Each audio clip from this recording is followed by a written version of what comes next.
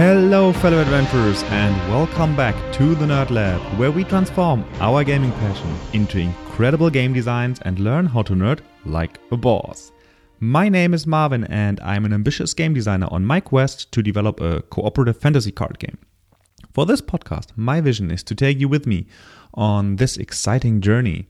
Together we will explore the secrets of different game mechanics and reach the next level as a game designer. This week I checked off another to-do on my list. I wanted to test the game Mythgard for a long time now. And this week I finally got the chance to do it. I played a little bit through the campaign mode and tested a few draft rounds. Just enough to get a good overview of the game and its mechanics. Mythgard is a digital collectible card game. And I think the game added a few very nice aspects to the genre. That's why I'm going to dedicate today's show to review Mythgard. My goal is to review the game from a designer's perspective, not from a player's perspective. I will not talk about tactics and teach you how to win a match of Mythgard. I probably wouldn't even be able to do so. And I will also not analyze the economy of the game. I know that for the success of a digital game, it is really important whether or not it is considered pay to win or not. But for my analysis of how the game is designed, all of that is completely irrelevant. What I really want to understand is the core concept of the game, the mechanics, the keywords, the different types of cards, and so on. My goal is to really break down the individual components of the game and find out where the fun comes from.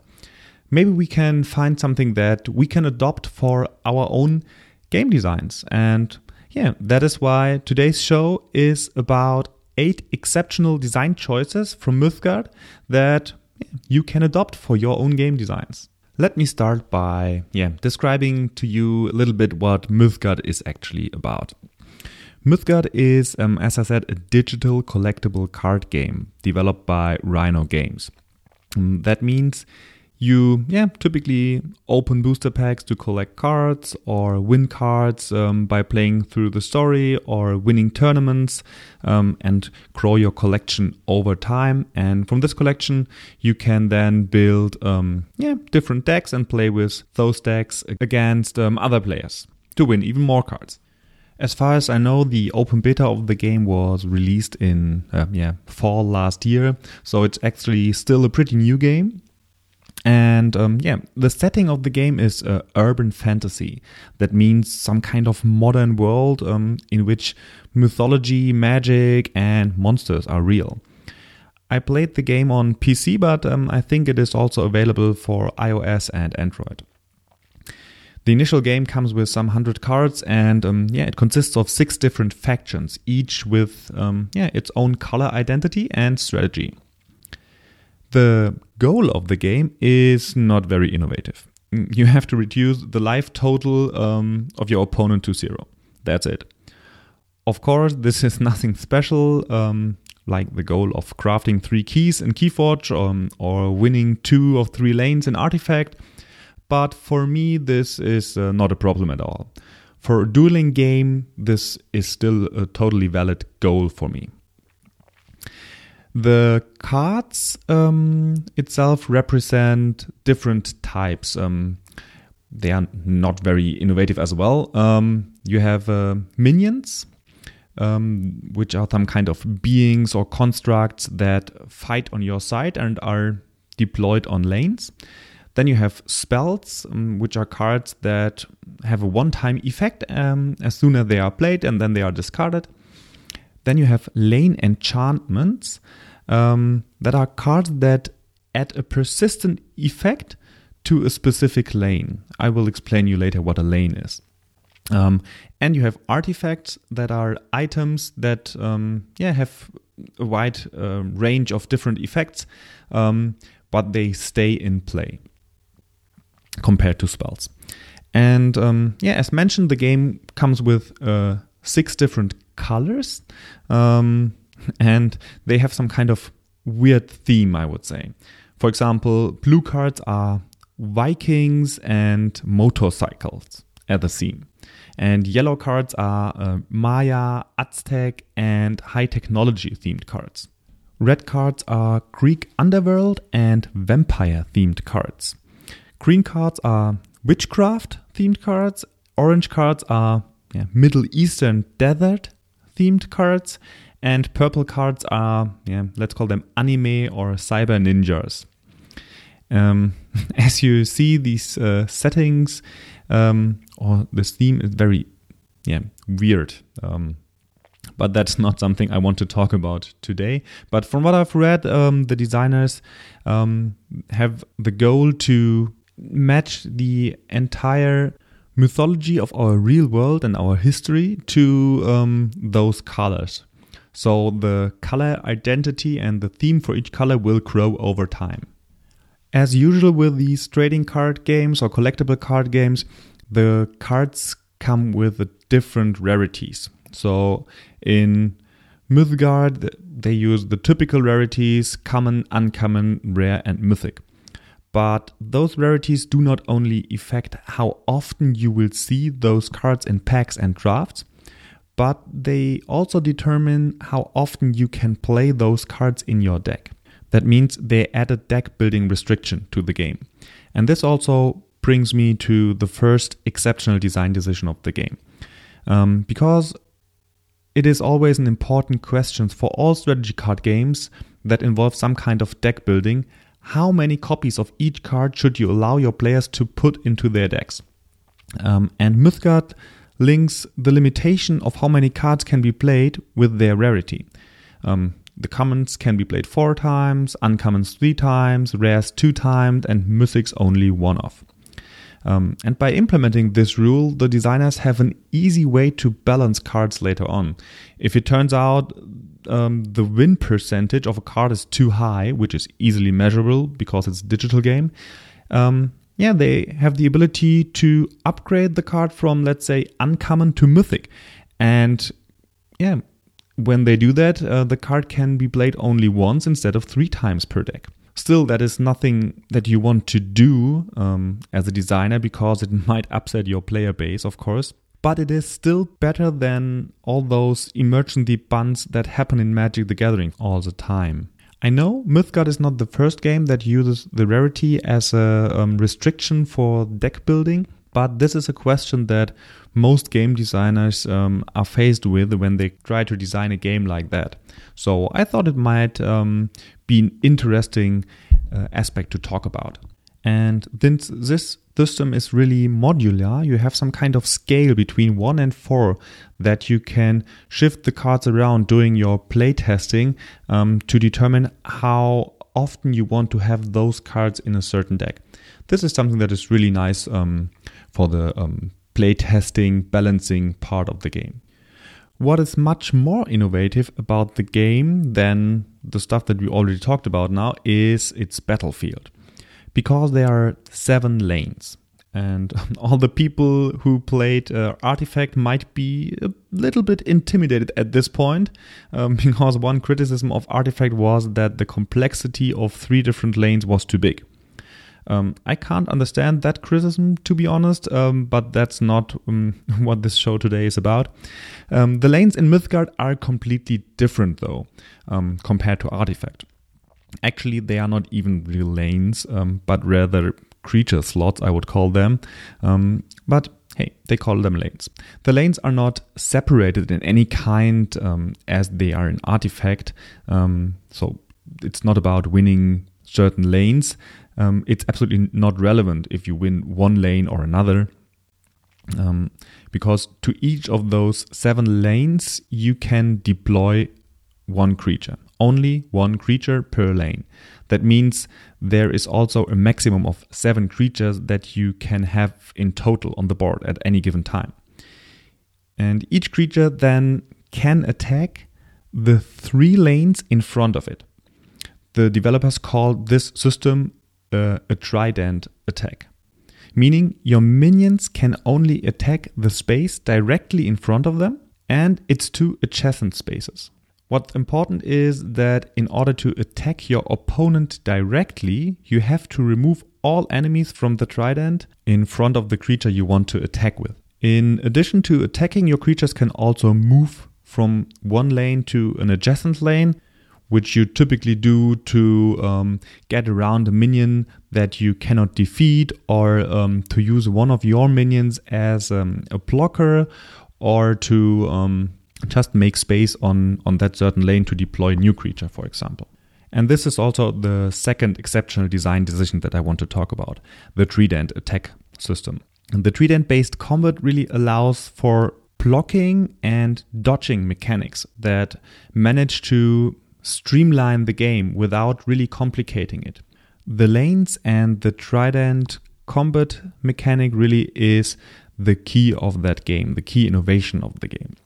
So let me give you a few keyword examples that show how this combat mechanic really is integrated into the game design.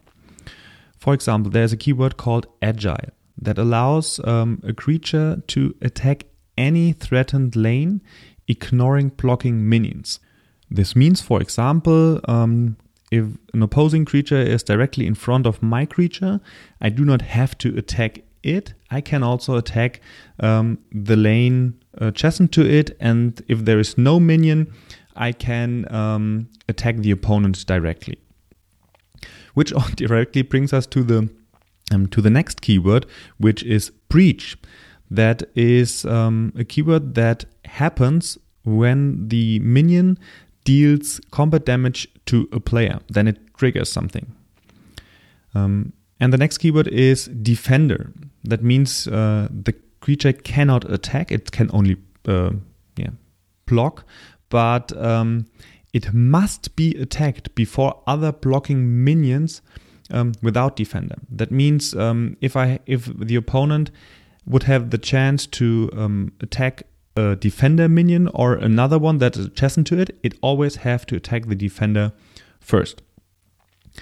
And there's also somewhat the other way around, because there's a lurker keyword, which means that this minion cannot be attacked before other blocking minions without lurker. So defender is kind of I taunt you, and lurker is something like I hide from your attacks. And other keywords that are also relevant for the Trident and for the lane system is or are immobile. That means creatures cannot move, or creatures can be swift, which means they gain an extra free move action per turn. And there is even the keyword teleport, which means they can move to any lane. So, as you have seen from those keywords, the game mechanics really influence the keywords that you can use and that you can create for your game. So once you have a clear understanding of what your game mechanics are, it becomes much easier to create the keywords for the individual cards.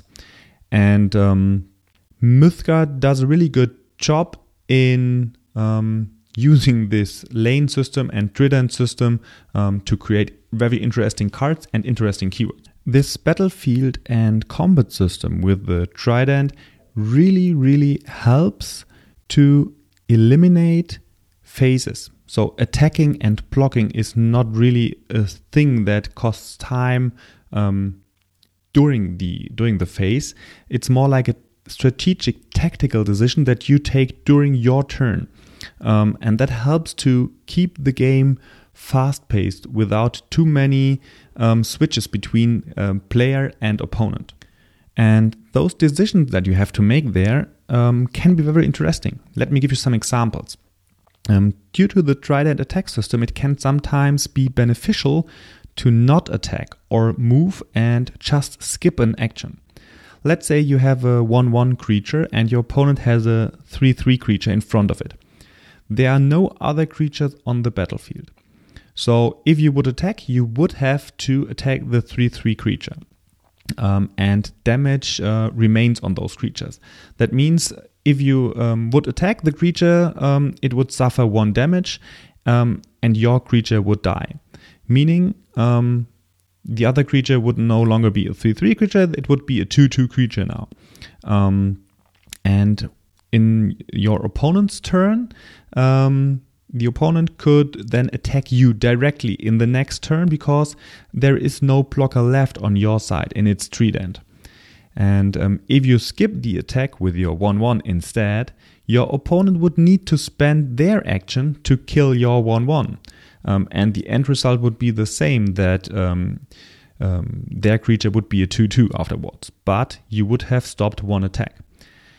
I find that interesting because there is no intentional blocking in the game like it is in Magic, but yet you sometimes make similar decisions. It feels a bit like the decision you make in Magic when you decide for a creature whether you want to attack with it or keep it for blocking. But the decision in Mythgard is way simpler and it takes a lot less time usually. Another interesting choice that you have to make as a player is the question where to place your creatures. For example, if you have a creature that benefits from its neighbors, let's say it gets +1/+1 for each adjacent creature of the same creature type. You will place this creature more in the middle of your lanes. If you have creatures that have little or no synergy at all, and maybe they even have long-term effects on the game, something that triggers every round, you will more often place them on the far side of the field because if your opponent decides to dedicate a minion of him or her to fight that creature, it is on the far outside of the lanes and it is not so easy for that creature to get back to the other side of the lanes. So what I mean by that, positioning is very relevant because you have to react by positioning your creatures on what your opponent does, and you also have to think about how do the synergies between my creatures work best when I place them on the board. All those decisions really have to do with your strategy. And also the next exceptional design decision, number 3, goes into that direction. And I also touched on it quite a bit already. As a designer, you often ask yourself, do I want a system where every player can react to everything the opponent does or not? Like instants and the stack in Magic the Gathering. Reaction systems add a lot of complexity to the game and add extra playtime. So that's the reason why many or most modern games choose not to include reactions or to limit them. But if you decide to not add reactions to your game, you will ask yourself, how can I create still a game that is strategic and has a lot of depth to it when it comes to reacting on the action that my opponent does, even if it's not on instant speed while he does it, but maybe in the next round when it's my turn again. In Magic the Gathering, for example, everything is highly interactive, which can force players to wait around while their opponents decide how they want to react to your maneuvers. Like most digital CCGs, Mythgard takes a more back and forth approach to gameplay, but it still feels very reactive. And I think a combination of 2 things are responsible for it. The first one is the lane system, because you know which creatures threaten each other and will probably fight against each other. That feels more like the situation in Magic the Gathering when blockers are defined and you try to react with some kind of instant speed combat trick on it. This is how the situation feels when your turn starts. And the second aspect that adds to that is that no blockers are defined. So you do not have to choose with whom you block. It's always done by the one who is attacking. So the combination of these 2 things really create that feeling of always being in a combat situation in which you have to react with something. So that feels very reactive. Great game design choices here. Okay, let's leave the combat part of the game and look at something that actually happens before combat, the resource part of the game. Instead of tapping special cards for mana, you have the option to discard a card from your hand each round to increase your mana pool. That is called burning a card. A similar mechanic has been used in games like Aventuria and Duel Master. But in Mythgard, it is a bit different. Whenever you burn a card, that gives you two things. One generic mana plus a colored gem from the respective faction. That means when you discard or burn a card of the red faction, you get 1 mana and 1 red gem. And in order to cast a spell, you always need a certain amount of mana, that is the universal part, and the number of gems that represent the power of a certain alliance. Another difference is that the card you discard is not lost forever, as it is in Aventuria. The burned cards are shuffled back into your deck. If you draw a card that has already been burned before, it cannot be burned again. However, it is almost impossible to get mana flooded or mana screwed in this game. Yet, it has a complex color and faction system allowing for multicolored decks and a lot of variety in deck building. I really like the resource system of this game, and I will explain you why. Resources are always an important topic when it comes to discussing a CCG. Many people would say the mana system in Magic is the biggest weakness of the game. I wouldn't completely agree with that, but if you want to learn more about my opinion on resources and other restrictions in card games, please go back to episode 23 of the Nerd Lab podcast. I dedicated an entire episode to talk about that topic. But I agree with one thing about Magic's mana system. It is not very well suited to be transferred to a digital game. Why? Because it cannot be automated easily. That is one of the reasons why all its digital-only competitors use other resource mechanics. Magic is based on a system that requires players to play and tap specific lands. And digital systems have really struggled with how they automatically choose which lands to tap.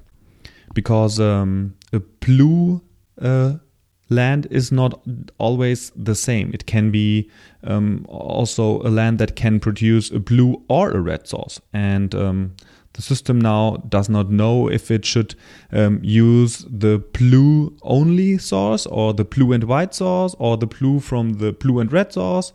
And so it cannot be automated. The result is that players often have to click on each land card individually when they are choosing their resources. That is the reason why most other digital CCGs got rid of mana completely or drastically reduced the system to only one mana type that can easily be picked automatically, as it is done in Hearthstone, for example. But Mythgard's resource system really fuses elements of both Magic and Hearthstone. The system is a lot simpler than Magic the Gathering, and it is fully automated like it is in Hearthstone. But it, due to its two resource system, it has a lot more depth than a Hearthstone system, for example, and it allows for different colors to really play an important role when it comes to resources. And that's really nice because you can easily play several colors, and this allows a lot of flexibility when it comes to deck building. And since every card has a multi-use function by burning it as a mana, you do not need a specific land card type as it is in Magic the Gathering. They got completely rid of that. The system is almost as simple as the Hearthstone system, in which you get 1 mana per turn. And in the first turn you have 1, then 2, then 3, then 4, then 5, and so on. But it allows for more strategic decision making. And that is also my exceptional design decision 4, burning cards for multiple resources. In every hand, there is a layer of choice because you decide what cards become resources and what cards you want to keep for playing. Early in the game, you might have a very strong card in your hand, but it costs a lot of resources. And your decision process really is, do I keep that card, my bomb rare, that might win me the game? Or do I shuffle it back into my library and still have the chance to draw it later, but now I get the mana from it? So typically you burn the cards that cost a lot of mana because you couldn't play them anyway anytime soon. And you keep those cards that you would be able to play during the next few turns. And that also means this system does not only generate you resources, it also thins your hand so that you can build your deck in a certain way. Though you can put in your deck more cards that are expensive. And that are more cards that are more situational than other cards, because if the situation does not come up in which you need the card, you can simply burn the card and use it as a resource. And at some point in time of the game, you come to a state in which you might not want to burn additional cards to build up your mana pool. So a typical decision that comes up is, do I burn one card now to be able to play 2 other cards this turn? Or do I only play one card and play the other card next turn and keep the card that I would have burned for later? So that means you really have to make this kind of decisions all the time during the game. And they are fun. Compared to Aventuria, in which you lose your cards, they are not reshuffled back into your deck. It feels much better in Mythgard because you still have the chance to draw the card later on. These decisions really require a lot of forethought, and that is something that I really like in card games, when I have to think multiple turns ahead and decide based on that. Okay, that's it for the resource system. I love it. Yeah, not much more to say about it. The next thing I wanted to mention are paths. Paths are passive effects that grant bonuses independently of the cards in a deck. You as a player have to choose exactly one path per deck. And those paths give players additional powers, typically some form of a global effect that supports certain playstyles. Consider it some kind of global enchantment that is always active from the beginning of the game. Some kind of ley line in Magic the Gathering comes to mind. And I'm actually not sure if you can really interact with the path of your opponent, but I don't think you can. They feel a bit like a commander in Magic. As they influence the way you build your deck, but they are way less impactful. I didn't play around with the paths too much. I think this is something that comes with more experienced play, but for example, they give you some kind of benefit whenever you play an artifact. So they really give you the intention to play more artifacts in your deck and give you a benefit for it. So, but why I mentioned them here explicitly is because they have a keyword on them that is called Pursuit. And this is my exceptional design decision 5. Pursuit is a special keyword that can only be found on path. And Pursuit comes into effect when you are going second as a player. It is meant to give the second player a bit of an advantage to mitigate the benefit from going first. That means all the paths have the Pursuit keyword, and if you go second, they are a bit stronger than they are when you go first. I really like that idea of mitigating the first player advantage, because you do not have to play best of 3. You can just play one match, and if you want to do that, the impact of going second should not be too high. The next element I want to talk about is the ability of adding a power to your deck. So no, that's not correct. You do not add it to your deck. You have it as a player. And those powers are also chosen before the game for your deck, but you need to pay mana to activate them. They all cost 2 mana to activate. So powers can be used once per turn when you pay the 2 mana, and you always have them available independently of what cards you draw from your deck. And the effect for those powers are typically not super strong. So for example, you could once per turn banish the bottom 2 cards of your Boneyard, which is a graveyard, to create a 1/1 cobble check in one of your lanes. Or you could pay 2 mana once per turn to give a minion +1/+1 until end of turn. So, but what I think is the exceptional design decision 6 here is that those permanent powers can help to mitigate mana flood.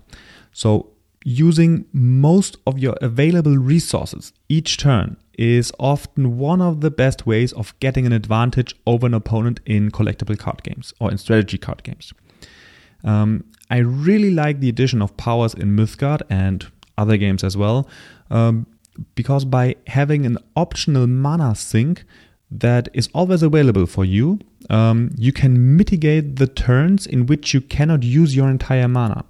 And from a designer's perspective, I find it very clever to make those effects minor from a power level, because you want your players to primarily use their cards. Otherwise, you wouldn't need a random deck full of cards anyway, right? But for those times in which you just didn't draw the right cards, these permanent powers are a great way to mitigate mana flood, or to, in other words, to reduce the variance of your game. The next exceptional design decision, number 7, is about a card type, but this time it is a card type that is really in your deck. I'm talking about enchantments. Mythgard does a very good job in making lanes matter in their individual card designs, especially when it comes to enchantments. Because the enchantments are put on a certain lane, not a creature. They are a great way to create synergies. Let's take one of my favorite cards, Serpent Den. It is an enchantment that is placed on one of your 7 lanes, and it creates a 1/1 snake on that lane that you enchanted at the beginning of every turn. But due to the restriction that only 1 creature per lane is allowed, that means it only triggers again when you move the snake away, or it died, or at least is no longer on that lane. That means it often only triggers every other turn, unless your opponent is very aggressively killing the snakes, or you found a way to make use of those snakes or move them immediately.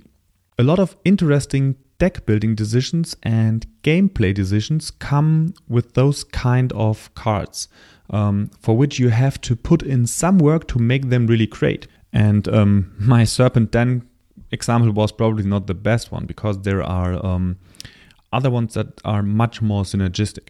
For example, all of the enchantments make the lane a specific type. For example, it makes the lane a desert. And then you have creatures that gain additional benefits when they are on a desert lane. And that is an additional benefit based on what the lane enchantment grants anyway. So as you can see, there is a lot of synergistic potential, and this creates a lot of fun during the game, because your opponent sees what kind of enchantment is on which lane. And even if there's no creature on that enchantment or on that lane, you might still be placing a creature in front of it, just a very strong one even, just to make sure that your opponent does not deploy their creature on that enchanted lane, getting that benefit. Altogether, I can say that the enchantments are really nice, and they help to build the synergies in this game. The last exceptional design decision is not really about the gameplay, it's about the drafting aspect of the game. And drafting works a bit different compared to Magic. It is more like a draft in Hearthstone. Let me explain how it works. First, you randomly get 3 paths and 3 powers. All of them are added to your draft collection, which you are not allowed to keep at the end. So it's a phantom draft. At the end of the draft, during the deck building part, you then have to choose 1 path and 1 power for your deck. And during the actual draft, you always pick 2 cards out of 6 randomly generated cards, and repeat this process 25 times until you have 50 cards total, out of which you have to build a 40 card deck then. That means the choices you make during the draft do not impact the choices of your opponents. That is something I really dislike, because it takes away so much from what a draft could actually offer. Signaling, hate picking, identifying the underpicked colors, and so on. In general, I would say the draft method here is too restrictive.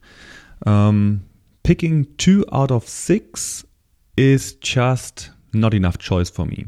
You see too few cards total, and that typically boils down to a very simple rule that you follow. Pick every card that is in your color choice. Of course, the first couple of packs are the exception. Maybe it takes 3, 4, 5 packs until you decided which color you want to play. But after that, you typically always just pick the cards that are in your colors. Maybe you have 1, 2, 3, 4 packs in between that offer more than 2 cards of your colors, so that you have to make a real choice there. But other than that, it really is not too much of a choice that you have there. And this issue leads to other problems as well. During deck building, if everything goes right, you have to build a 40 card deck out of 50 card pool. This is already not too much of a decision that you have to make here. But if you end up with, let's say, 5 cards that are off color, you have almost no decision to make during the deck building part of the drafting portion. And as a result, you really have not much choices to make during a draft. Let's compare it with Magic the Gathering. In Magic, you draft a 42 card pool and typically use 23 cards of the pool to add to your deck. That means you use maybe 55% of the cards that you draft for your deck. That makes deck building interesting, because you have a lot of choices to make during the deck building. And you have also more possibilities or choices when you want to change your deck or want to make some adjustments during the sideboarding part. My feeling is that the designers still experiment a little bit around with their drafting mode in the game, because not so long ago you drafted 2 out of 5 cards, and now you have 2 out of 6. So they increased the number of choices here already a little bit. And they also added boost and cull cards. So during the draft, you will see some of those boost and cull cards, and they allow you to curate your card colors yourself. That means you can spend a pick to make sure that the upcoming picks are more likely in the colors you want to play. The first boost card increases the chances of a color by 100%. And the second increases the chance of that color by 200%. And the color cards work, the exact same way, just the other into the other direction. The first color card reduces the chances of a color by 50%, and the second reduces it to 0%. I didn't draft enough to really have an opinion on this boost and color cards. I think they are a good way forward to increase the number of real choices that you have to make during the draft, because if more than 2 of the 6 cards are in your color, you have to make real choices there. But I don't know if they go far enough and if it's worth to spend a real pick to increase the chances of your upcoming cards. However, I thought they were a very innovative idea. I've seen them for the first time. And I thought I mentioned it here because it might be helpful for some of you as well. And that's it for today's design review. I hope you were able to take something for your own designs, and maybe you got also a little bit interested in testing Mythgard. I am currently having a lot of fun with the game, and we really want to also explore the 2 versus 2 multiplayer mode, which is a bit like Two-Headed Giant in Magic. So if you enjoyed this episode, please subscribe to the NerdLab podcast on iTunes or Spotify or wherever you are listening to at the moment. If you also want to connect with me, you can find all the relevant links in the show notes. I'm super happy to hear from you, and until next week, keep shooting for the moon and nerd like a boss.